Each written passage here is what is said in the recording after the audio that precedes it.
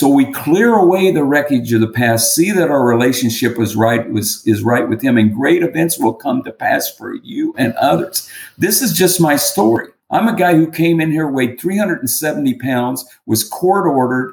I just got out of the state hospital, 81 days, 37 shock treatments, 370 pounds, waiting to get in SSI, sleeping on the floors of benevolent members of AA at my own group. I was court ordered to take 14 pills a day to sedate the intensity of my emotions, and there wasn't a single human being that I knew that would have anything to do with me. And I came into Alcoholics Anonymous, and you people made me feel welcome and told me that we don't care where you've been or what you've done, it's what you're doing today.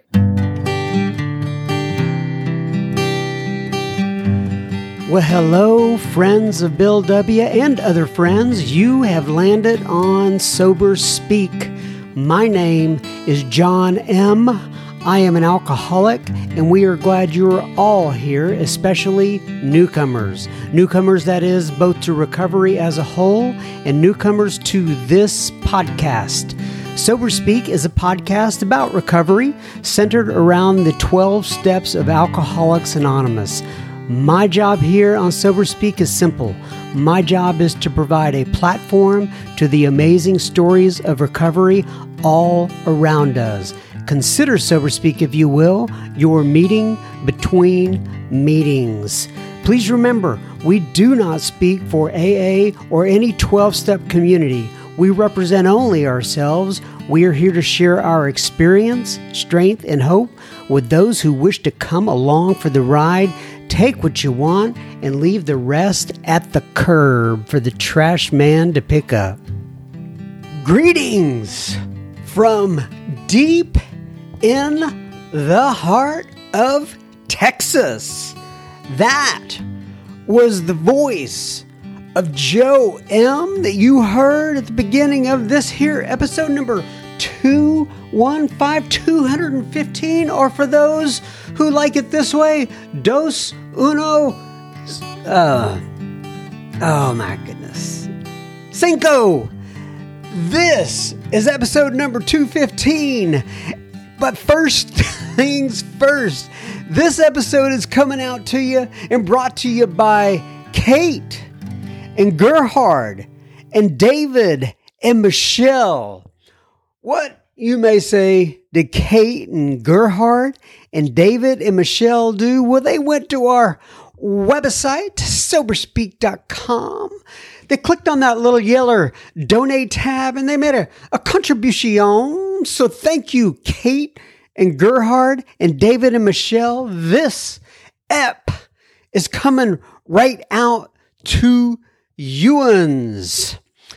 I, John M., just another bozo on the bus, will indeed be the chairperson for this meeting between meetings, and I am truly honored and privileged to serve all of you listening in. So take a seat, if you will, around this virtual table, and let's get started. Remember, no matter who you are or what your past looks like, you are welcome here. It is an open table to all, and we're glad that you have found us. I will say muchas gracias. And as I have said many times on this podcast before, please do not be jealous of my bilinguality coming at you. God grants some people that talent and others do not receive it. I am just trying to share goodness in the world. I have no idea what I'm talking about. All right. For those who are not in the super secret Facebook group, you can do one or two things. Go to our website, www.soberspeak.com. Click on the tab that says, I think there's something there that says like join us, or here's our social media, and you can click on that, or you could just go to your Facebook application and you type in the words secret. Well, hold on.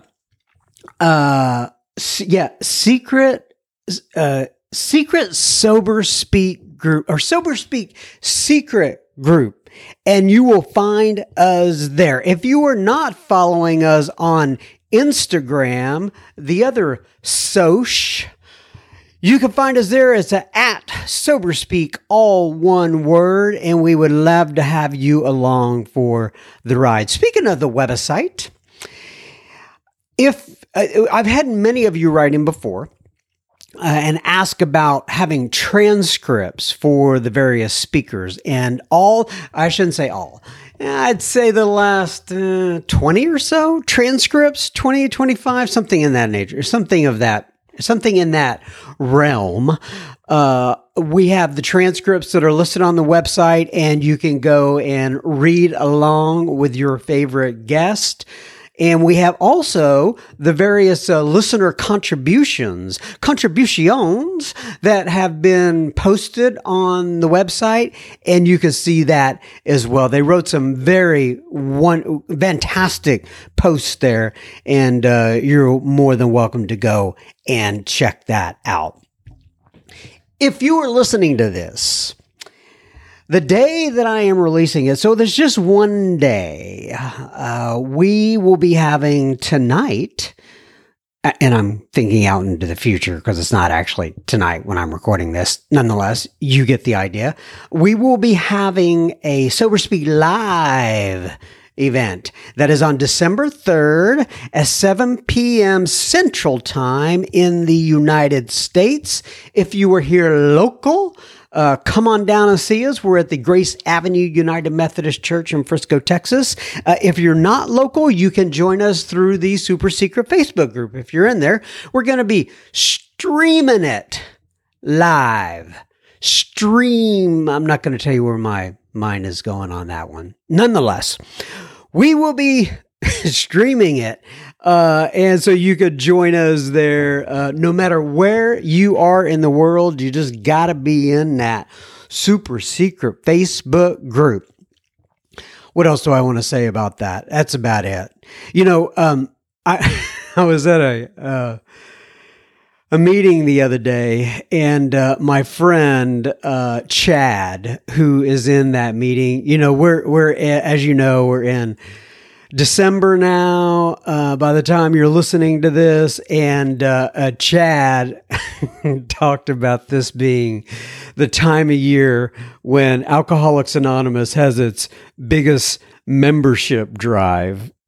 Now, just in case you don't get that, well, I guess if you have to explain it, it's not real funny, but we don't really have membership drives, if you will, like the Kiwanis Club. What is Kiwanis Club? I don't even know what that is. That word just came up in my head. But nonetheless, we don't have membership drives, and Chad is being facetious, but this is the time of year where we have a tendency to a lot of people. We have a tendency to see more people in January coming in the rooms. In fact, this podcast right here that Ewans are listening to, actually the numbers go through the roof once January and February hit. And I'm laughing. It's kind of half funny, half not funny. But anyway, this is December where we have our biggest membership drives. I just love that from Chad. Okay, so I heard this quote this week. It's actually on a meditation that I listened to at night before I go to sleep. And it was from page 86 in the Big Book. And in the Big Book, I needed to hear it this week. Maybe somebody else needs to hear it this week. But if you look at page 86, it says, in thinking about our day, we may face indecision. We may not be able to determine which course to take. Here, we ask God for inspiration and intuitive thought or decision. And this is the part that was in the meditation. And I just love it. And it keeps kind of going through my head because this is something that I really struggle with. It says, we relax and take it easy. We do not struggle. Let me say that again. We relax and take it easy.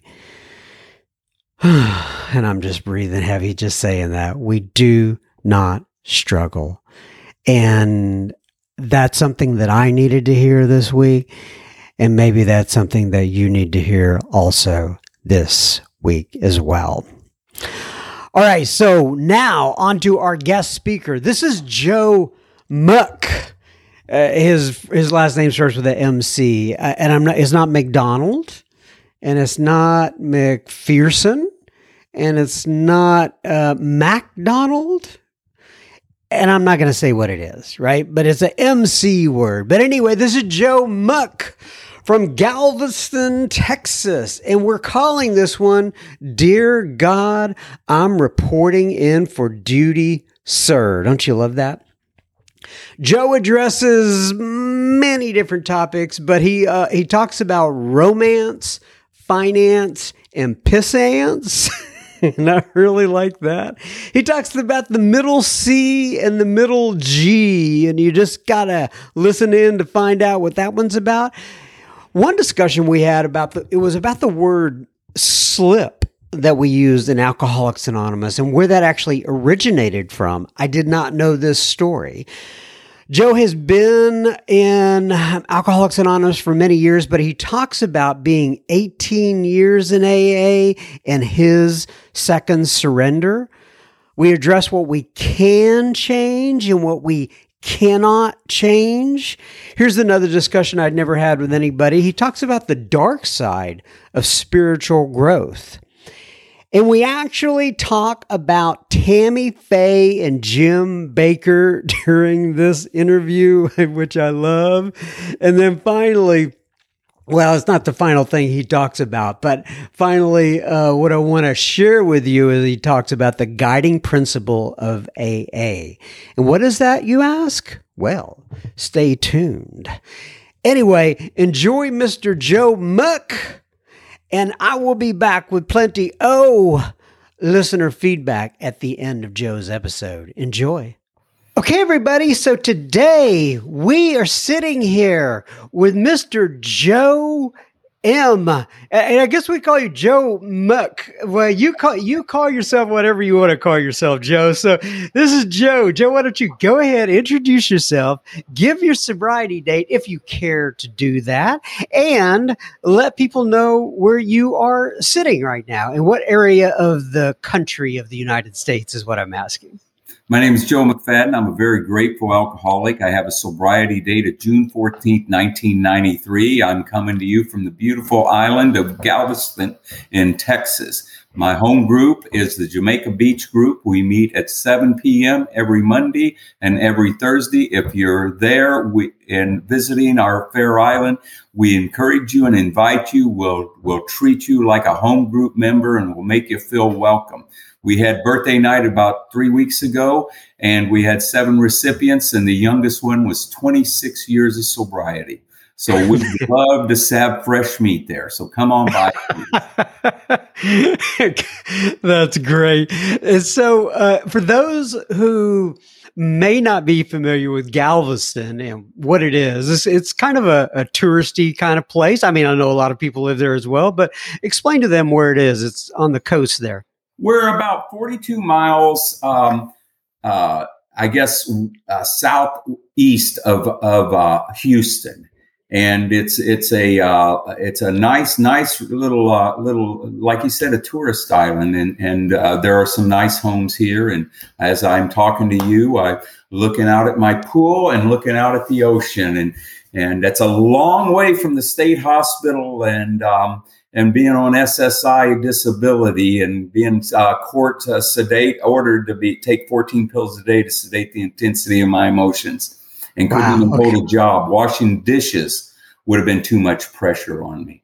Okay, we're going to get into that. Mm-hmm. Just real quick, I want to ask you, before we were getting started, you had mentioned something about we were trying to make sure you had a proper internet connection and such, and you said, I need to go talk to the guys that we have downstairs right now. They're downloading some spreadsheets for 9th step amends and stuff like that. And so why don't you explain to us what you have going on in your house right now? Well, we believe that Alcoholics Anonymous isn't just a 1 hour meeting. We believe on page 19, we think a man is unthinking when he says he quit drinking and that's enough. A much more important demonstration of these principles are needed in our respective home life, occupation, and affairs. We have three legacies: unity, service, recovery. We have the steps, traditions, we have the concepts. They treat the mind, body, spirit, so that we can carry out from our 1 hour meeting every day the other 23 hours: home, occupation, and affairs, work, play, love. I can go around and say I'm a recovered alcoholic because it says it on I should be introduced as a man who has recovered, and it says the story on the cover page, the story of many hundreds of men and women who have recovered from a seemingly hopeless state of mind and body. But I went through this big book phase of where I would say I am recovered, and I'd tell everyone what they were doing wrong, and then I'd flip somebody off on the way to the meeting, etc. So what we do is we found out that if we're really practicing these principles in all of our affairs, we're going to make a third step decision.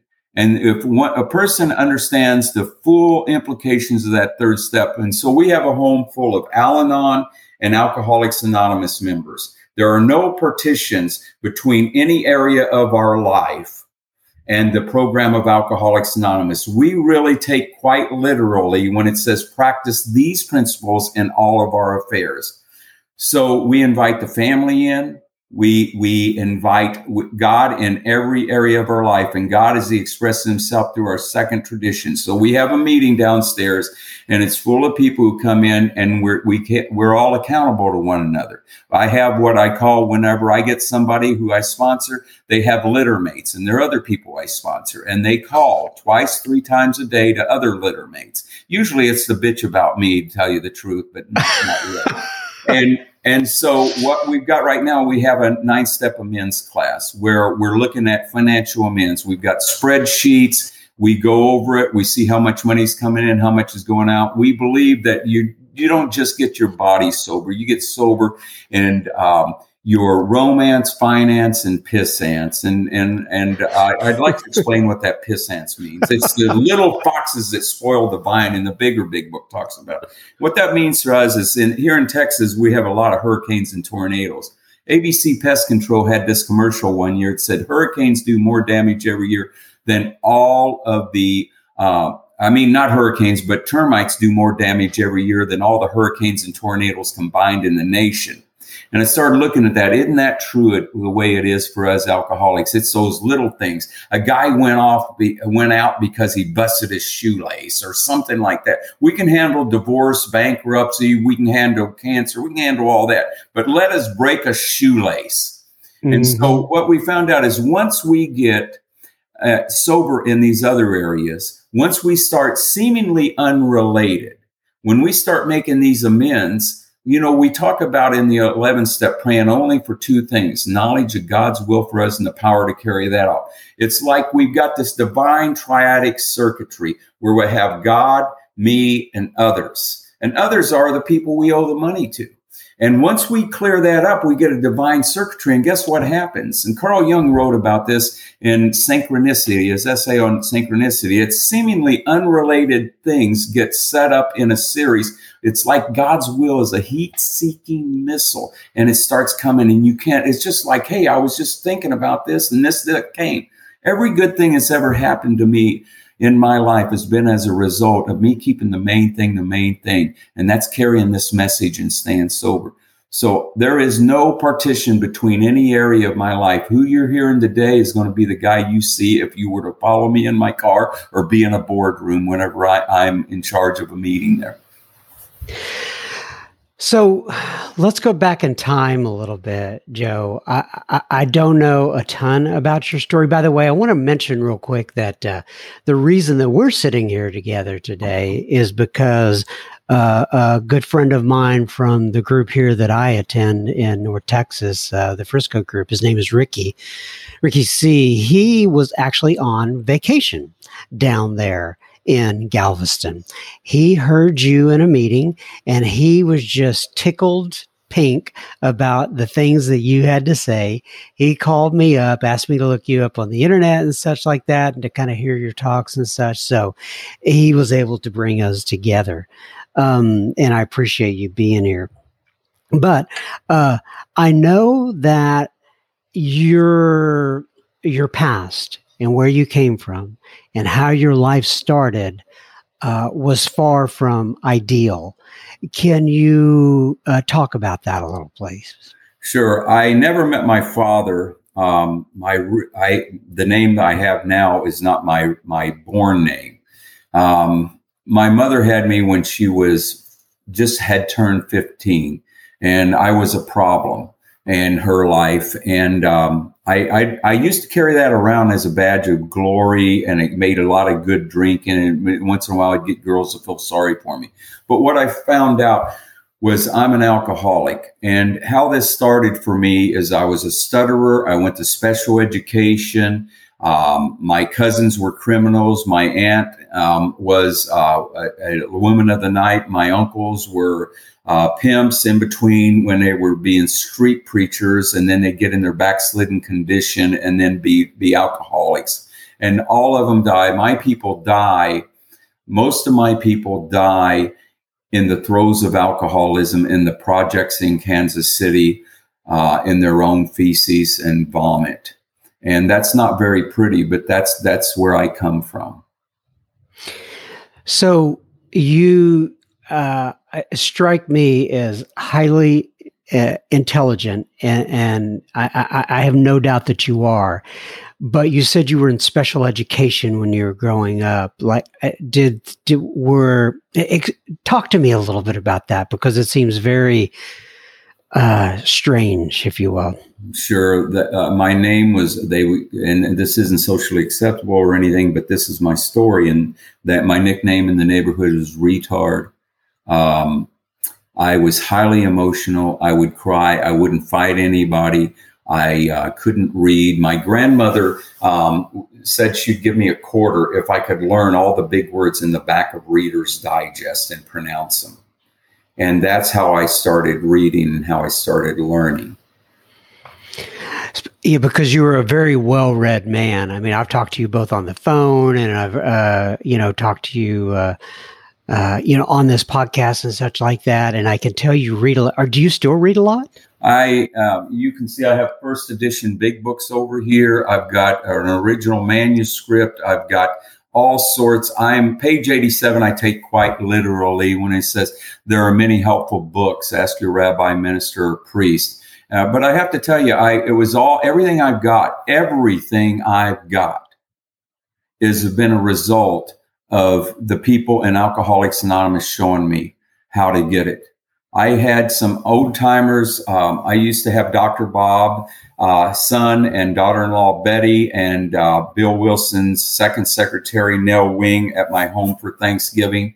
And in that book, I've got it over here, an autographed 1,000 Years of Sobriety. The man who's got the second story in there, I believe, Bill, he took me to my first international, and they believed in me. And I thought those people were horrible judges of character, but they saw something in me, and they took me under their wings, and they told me, no, you're smart. You got something. And I started reading. They handed me books. They gave me Sermon on the Mount. They give me The Prophet by Khalil Gibran, all of this stuff. And they started believing in me, and they had me start taking actions. You know, I don't believe Alcoholics Anonymous is about information or education. I really don't. I believe that Alcoholics Anonymous is about identification. And when you have that identification, you want to impress those people who are helping you. I did. And what I did was I took actions. And from that action, those actions that I was based on the identification I got from them, I took actions, and that led to a transformation, which is an appendix to a profound alteration to your reaction to life, a personality change. They said, Joe, if you could change, you wouldn't need Alcoholics Anonymous. And Alcoholics Anonymous is not for people who can change. You take the 12 steps and you will be changed. And there are big books that puts it this way. It says we become possessed by the power. And that's what happened to me. So another thing that I want to ask you about. So you mentioned that those guys that are there doing the 9 step right now, and you have spreadsheets and stuff like that. So I've walked a lot of guys through the 9 steps, and I've walked through it myself. But you have gotten really down to brass tacks, and I think that's fantastic. So I mean, where did that idea of actually, almost being a financial educator, so to speak, right? And walking people through that process. Where did that come from? Well, it all started back. A friend of mine out in California, who's now passed, was Vince Yo, and he helped me with it. And he and Pat would have for the Pacific group 9 step men's classes and finances, and something that he told me that stuck with me. I said, I was on disability at the time, getting like $800 a month and living in on Section 8 housing and everything. And I said, how can I make these amends? He goes, a way will be shown. And I said, well, I just need to get like $1,600 a month because I was getting $800 a month. He goes, no, I have people coming in here who make $1 million a year. I have people coming in here who make $20,000 a year, and I have people coming in here making $400,000. And they all say if they could just make. He goes, I do know the exact dollar amount it'll take for you and me to be happy. And I said, well, how much is that? He says $20 more than you and I will ever have. And that started me looking at it. That's actually a soul sickness. Everything isn't going to be all right. Everything already is all right. And it says gratitude. And we'll get into that whenever we talk about that 9th step and when we start talking about the fear inventory. Because what stemmed from there was fear, lack and limitation and strife and conflict was separating me. And I had that in my consciousness. And once I bought that and he sold me on the idea, I did a fear inventory.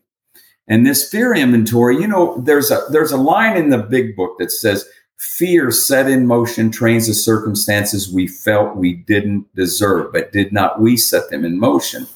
Now, a very interesting thing here is that there is a implication there that fear sets things in motion for the bad.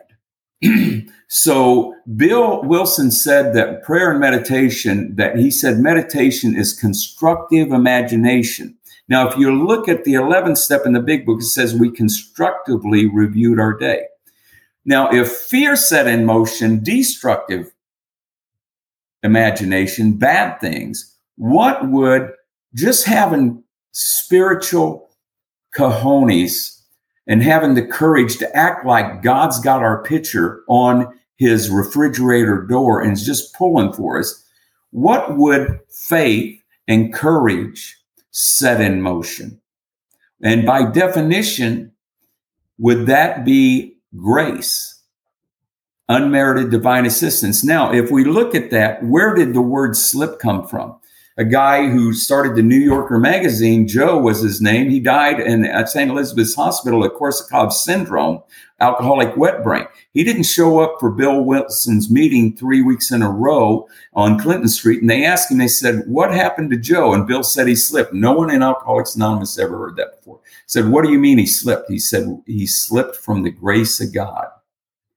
There is so much power here in Alcoholics Anonymous. We're like starving people, fishing for minnows, not unwittingly knowing that we're standing on a whale. There's so much power here.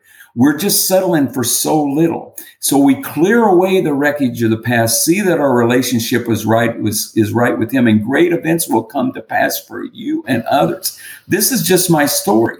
I'm a guy who came in here, weighed 370 pounds, was court ordered. I just got out of the state hospital, 81 days, 37 shock treatments, 370 pounds, waiting to get in SSI, sleeping on the floors of benevolent members of AA at my own group. I was court ordered to take 14 pills a day to sedate the intensity of my emotions, and there wasn't a single human being that I knew that would have anything to do with me. And I came into Alcoholics Anonymous, and you people made me feel welcome and told me that we don't care where you've been or what you've done, it's what you're doing today. And man, my life just got rocketed. Let me do a quick break here. We will be continuing our conversation with Joe in just a moment. Just a reminder, you are listening to Sober Speak. You can find us on the World Wide Web at www.soberspeak.com. You can also find the donate button on our website you can use if and only if the Spirit moves you to do such. Please keep in mind, this is a podcast funded by you, the listener. All right, now back to Mr. Joe. So, I've heard you speak before about the fear inventory and something around the definition or the thought or the process or the idea of middle C. Can you talk to us a little bit about that, Joe? Sure. If you were to walk into the Steinway store, or the piano store, and they've got this big $80,000 baby grand piano in the middle of the store, they're creme de la creme. And you were to walk up to that and strike the middle C of that piano, every piano within its range, middle C is going to vibrate. Now, if we're walking around with our middle F, fear, and remember the 12 and 12 talks about the chief activator of our defects of character is primarily self-centered fear. Fear we're not going to get what we want, or fear we're going to lose something we have. So if we're walking around vibrating that middle F, fear, it's going to set in motion trains of circumstances we felt we didn't deserve. But if we're going around with the middle G, see, Plato, Socrates, or Aristotle, one of them said, greatness attracts greatness. When we're going over with an overflowing, grateful heart, in other words, we don't look at where we're at today and compare myself to John, who's probably got a much better program than me, or compare where I think I should be, and that's all ego. If the way we compare where we're at in our program, the litmus test for our program is this: you look and see where you were when you came in the first day and where you're at now. And if you're not the most grateful person in the world, shame on you and me. And if you are the most grateful person in the world, you're probably not near grateful enough. Very well said. I like that. I've also heard you talk a little, and you've already referenced it, but talk to me about the 11th and 12th step and kind of what that means to you in your world. Well, the 11th step is where it's at for me. Khalil Gibran had a saying that I read early in my sobriety. He said, the first step in unselfishness is going mad. Go mad and come back and tell us what lies behind that thin veil we all wear called sanity. And you see, when I was in that state hospital getting those 37 shock treatments, and they would tie me down in a gurney and strap me all in and put the rubber in my mouth so I wouldn't bite my tongue off, and then put the gauze and wet my head and then put it on there and do the shock treatments, I was hoping that would work, because Alcoholics Anonymous didn't work for me. But that wasn't the truth. I didn't give Alcoholics Anonymous. I didn't do all the things we're asked to do. But what I did is I would lay there, and then afterwards, the shock treatments, they would take you in a room, and I'd look out at this big field and see this beautiful home out there, and I'd say, my God, how'd I end up here? How'd I end up here? And I came back, and then I started thinking about that. And I remember walking in this 12-foot concertine wire courtyard and walking around saying, man, if I ever get out of here, I'll really go back there. And I said, God, I'm in a trap I can't get out of. If you would please show me a way to get out of this, I'll go back to Alcoholics Anonymous and do everything they asked me to do. And a series of events led me to a man who got his desire chip from Bill Wilson, February 6, 1957. He's still alive. And he took me through the 12 surrenders of Alcoholics Anonymous. And through that, I started practicing in the 11th step, a lot of Emmett Fox, and a lot of the original 100 drunks would go to Carnegie Hall and see him every week. In fact, Bill Wilson's best friend's mother was Emmett Fox's executive secretary. And once you get into Emmett Fox, you undeniably know that a lot of the big book was plagiarized and a lot of the ideas were from that. And I got into that. And here's the deal. You can cultivate the 11th step. When it says we've entered the world of the spirit, it really is. And I didn't know what the world of the spirit was. What's the big do not in the big book? We hear it in the 5th chapter every time we go to a meeting. It says, do not be discouraged. I looked up the word discouraged because I'm not a real bright guy. And it said to be deprived of three things: hope, confidence, and spirit. So if you have spiritual courage to take the actions, the surrenders of Alcoholics Anonymous, you will enter the world of the spirit. Now, what happened in the world of the spirit, I was kind of afraid because I was afraid. I said, Jim, you know, if I get in there and really meditate, I'm afraid I'll go insane again and go back to the state hospital. He said, Joe, you will never go insane again and go back in the state hospital unless you decide you need to.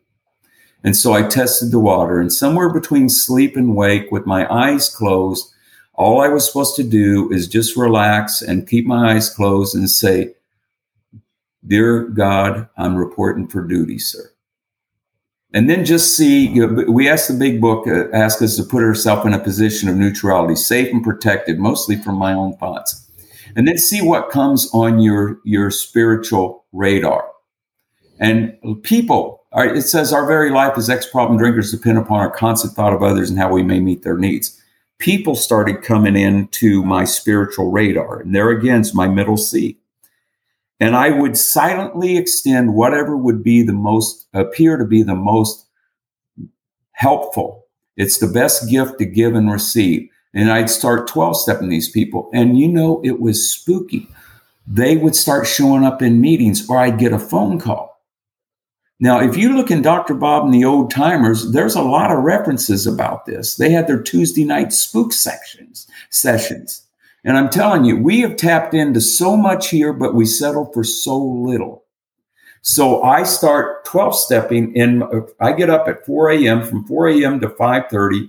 I'm in that world of spirit, and I'm doing a lot. I do more actual spiritual 12-stepping in that time than I could in 2 weeks of temporal world out there in the physical world.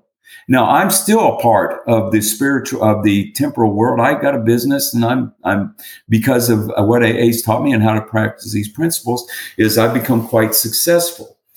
But the thing is that if you can knock it, my good friend Mark Houston, we started the first Steel on Steel.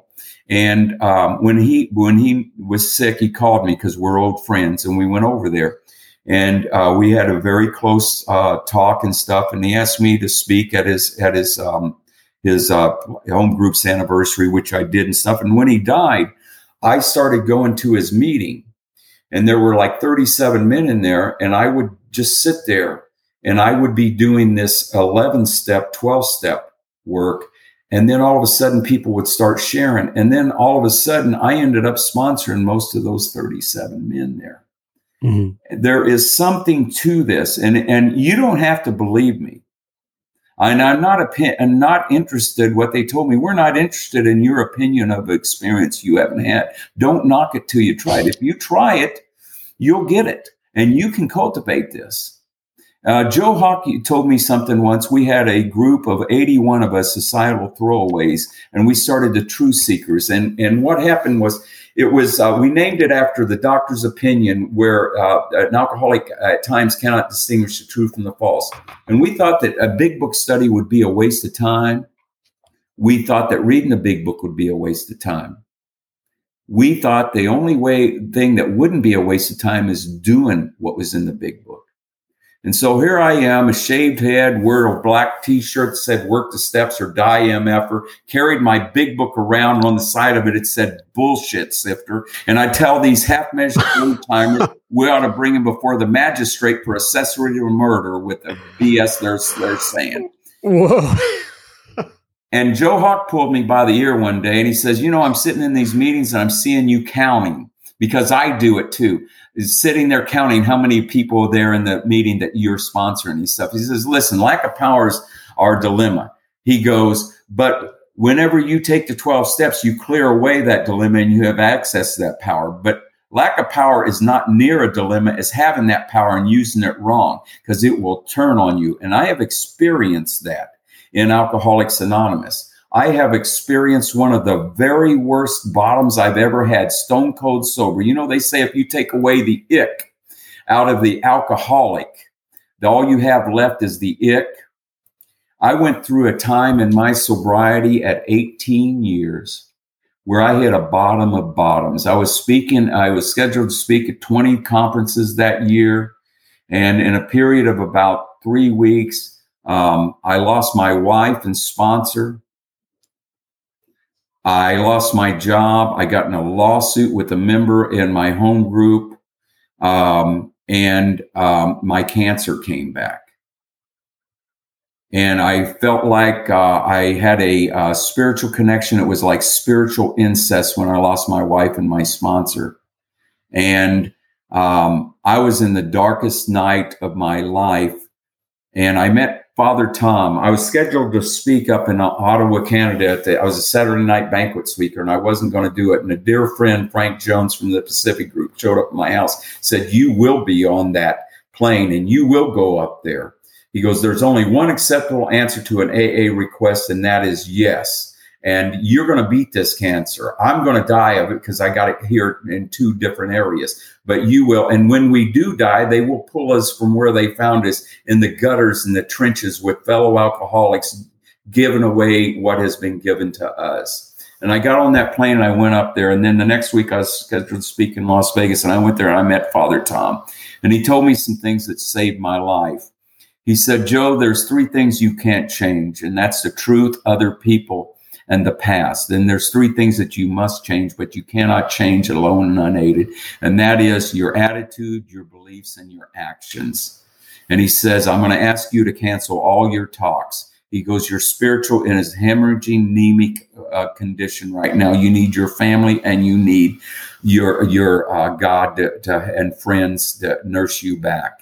And I canceled every one of those. And I came back. And I have to tell you, it seemed like it was the very worst thing. You see, and there we go again with the doctor's opinion, not being able to distinguish the truth from the false. I thought my life was falling apart, but in fact, it was falling together.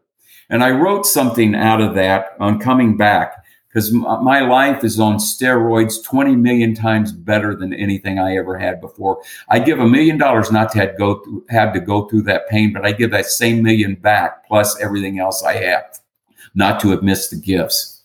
I wrote this and it really helped me, and it's helped a lot of people when they hit their second surrender. And I'm hoping that it might help someone listen to this count.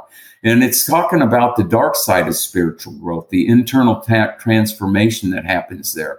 It's getting free of things involves an endless series of internal surrenders, of letting go of limited beliefs that block you and others from the source of all good.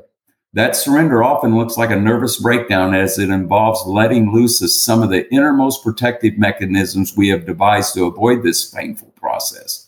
One often will feel vulnerable to every possible nightmare and fear imagined.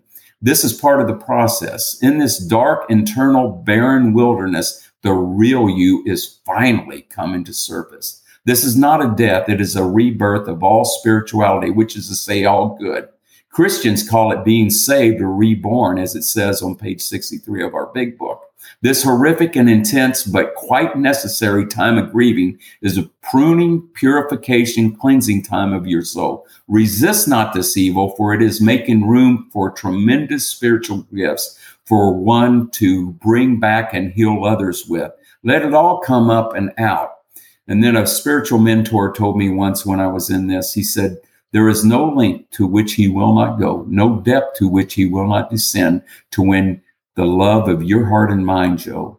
God is always searching for us through that sense of separation that we may be experiencing. Even though God seems absent from you, Joe, God is never absent and is trying hard to reach us through what I like to call our sense of lostness." And through that, I learned this prayer that has helped me, and I say it every time I speak. I always get up there and I say a prayer. I say 2 prayers. Let the words be thine, let the voice be mine. And then I say, and this was, I understand, was written by a quadriplegic that was canonized. And it's called I Am the Place prayer. It says, "I am the place where God shines through. He and I are one, not two. I need not worry, fret, or plan. He wants me where and as I am. And if I be relaxed and free, he will carry out his plan through me." That's beautiful. I love that. Can you talk to us a little bit about what I guess was the final straw, or what kind of got you into Alcoholics Anonymous? I think you've referenced it so far, but is there more detail that goes around that? Yes, it was bear in mind, I don't have a pretty bottom, and I don't think any of us do, but my on the outside bottom was really horrific. I took 38 Xanax. I was doing outside issues and drinking Crown Royal, and I couldn't get drunk. And I walk into my then wife and I said, "Can you help me? I can't." And she just started crying, and she took the kids and she left.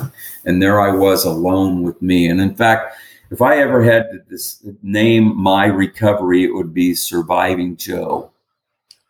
And I took 38 Xanax, a half a gallon of Reuniti, slit my left wrist. I called Jim and Tammy Faye Baker of the prayer hotline and told them that I was going to pee on baby Jesus' feet because I was going to cop a plea, and I was going to come back and haunt the old timers at Club 12, the Ellis Island of Alcoholics Anonymous in San Antonio.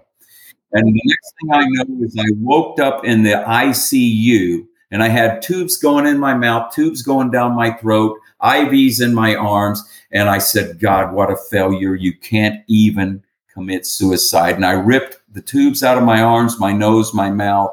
I jumped up, I got on my feet, and I run over to the window there in the ICU, and I jumped out the window to my death, but I was on the first floor. They put me in a straitjacket, and they took me over to the state hospital. And when I got out of the state hospital, I knew I was busted, disgusted, not to be trusted. And I knew that if I ever sprung out of this trap, I would go to the good people of Alcoholics Anonymous and take those actions. Now, I might just add one more thing, if I may. I was invited because you people taught me how to do service work. And you told me that you could run the General Motors Corporation with the principles of Alcoholics Anonymous, big book. And you told me that if I knew how to apply the principles and treat everything like in my life, in every area of my life, like it's a newcomer at their first meeting. And the guiding principle of Alcoholics Anonymous, if you don't remember anything else about Alcoholics Anonymous, the guiding principle on page 128 is giving rather than getting becomes the guiding principle. And if you apply that, it says in the big book, with this attitude, you cannot fail. And with that, like a heat-seeking missile, God's will for me just started showing up over and over and over again. And I got to be quite successful in business in spite of myself. Now, I'm invited a few weeks ago, and I had to call my sponsor on the way out, and I was crying. I was invited a few weeks ago to go to this big ranch. I was sitting at a table with a movie star, with the owner of the largest company in America, not a corporation, but company. I was sitting with two senators and 3 judges, and I'm sitting at this table with them. And we started talking, and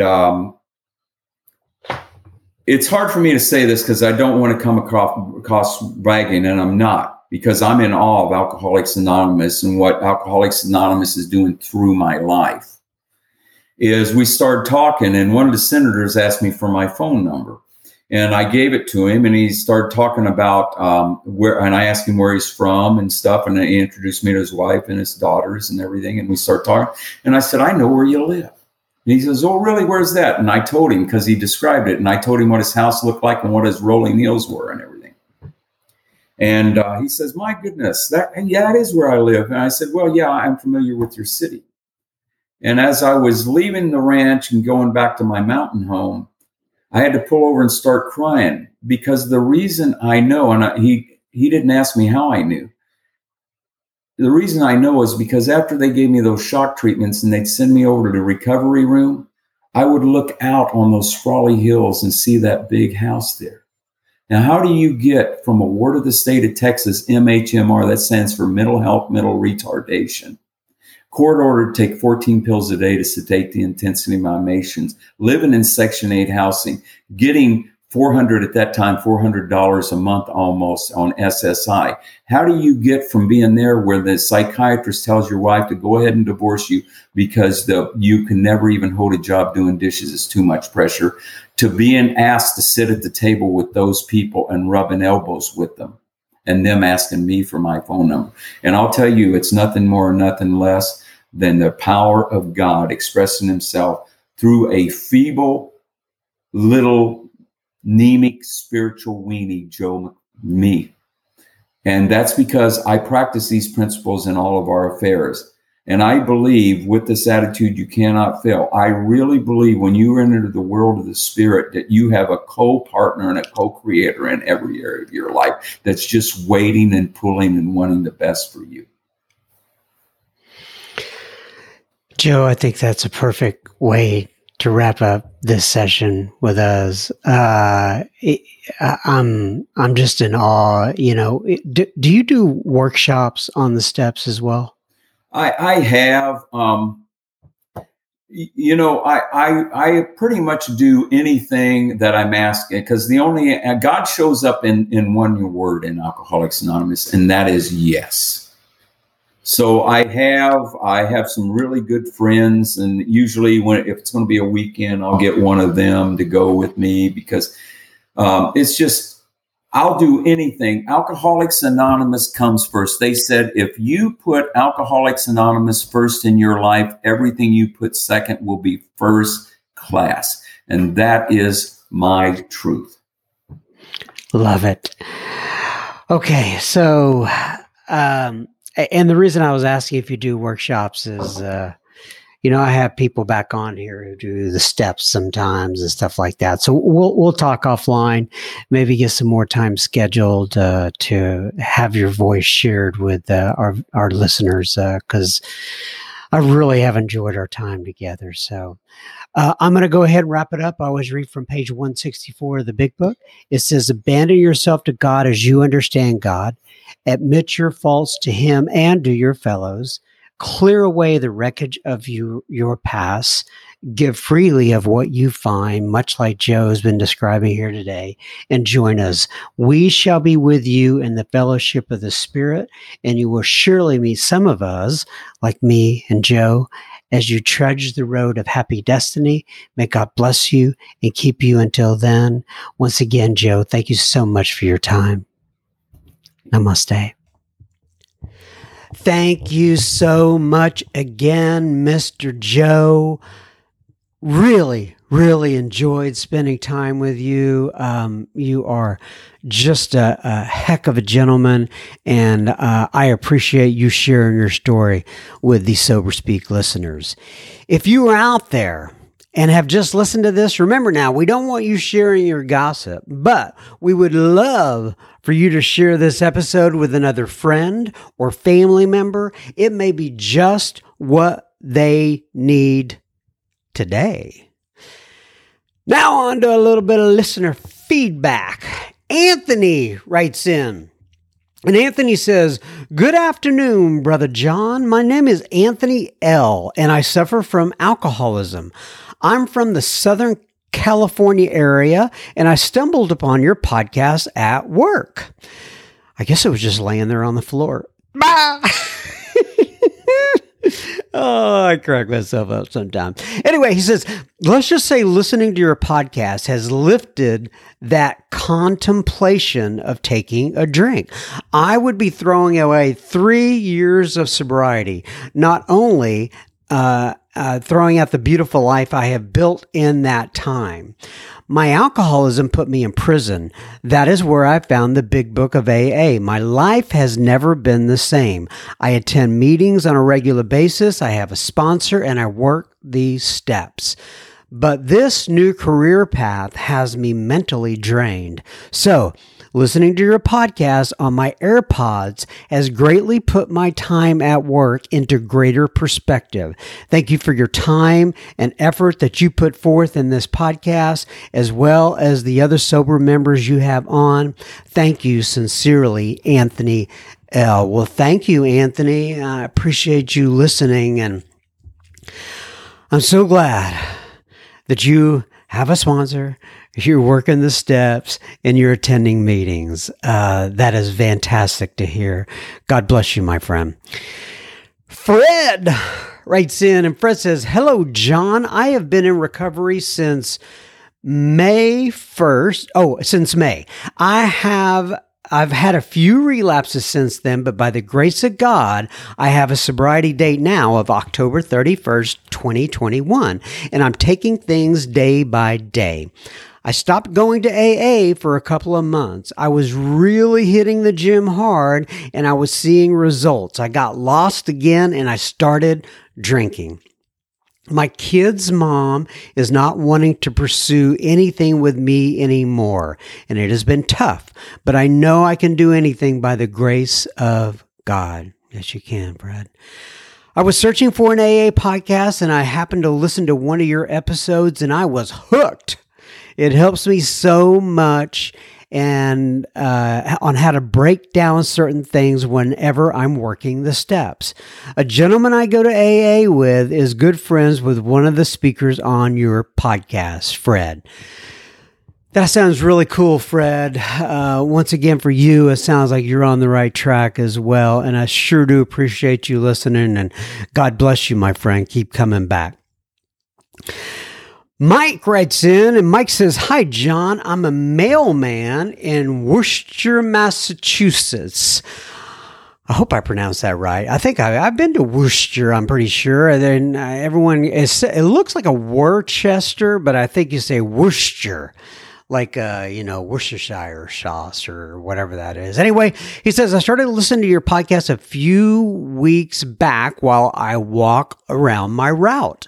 So, if you're up there in Worcester, Mass, and you see a mailman walking around with like a AirPods in his ear or something like that, and his name happens to be Mike, this may be the same guy. I'm sorry, Mike. I hope I don't break your anonymity, but there must be more than one mailman in Worcester, Massachusetts named Mike. Anyway, he says, "I love the podcast. Very well done, and the guests are great. I've been sober a little over 3 years, and your podcast helps me stay connected to the program while I work. I love listening to Matt M. Oh, I'm going to be having him back on real soon, by the way. I listened to one of his shares early on in recovery, and I was excited that he's featured on your podcast many times. He helped me through so much in the beginning through his talks, and I found you on the tube. I found you on YouTube. My apologies, Mike. My bad. Thank you for what you're doing. Mike M. in Worcester, Mass. Well, thank you for writing in, and thank you for doing the service that you do on a day-to-day basis by delivering our mail, my friend. Appreciate that. Anthony, this is not the same Anthony that wrote in early. This is another Anthony. He says, "Hi, John." Oh, the reason he's writing in is because, Anthony has written in before, and there is a text at the base of his email signatures, and I read it, and I'm always like, what does this say? Anyway, the text at the base of my email signature is in Norwegian. It reads, "Med," which in parentheses says May. So I guess you pronounce it May. May, and then Venleg, silent G. Oh, so Venleg. So May Venlig Hilsen. I pronounce as his. I pronounce as in his. Okay, so May Venlig his, which means with friendliest regards. So feel enlightened today, my friend. I love the last episodes, and as always, thank you, Tony D. So, may Venle his right back at you. Thank you so much, Anthony, for writing in and explaining that. I appreciate it. And as always, it's the tone that I love. You're really a great guy. Barbara writes in, and Barbara says, "Hi, John. I am an Al-Anon. I've been living in Florida for 20 years. 2 of my 3 adult children are alcoholics and are currently sober. 1 is an untreated Al-Anon. I first heard your program recorded on The Recovery Show. Yes, that is my friend Spencer over there on The Recovery Show. If you're in Al-Anon and you have not heard that podcast, I would highly suggest you go check it out. It's The Recovery Show. And I think he changed his URL at some point back there. But anyway, that'll find it. The Recovery, just put in Al-Anon, The Recovery Show, and it's a podcast, and it's actually very, very well done. Okay, everybody, that is another ep of the pod. Thank you so much for tuning in. I take this 1 week at a time. And I hope to be back next week. Keep coming back. It works if you work it. Love to you guys out there. Be well.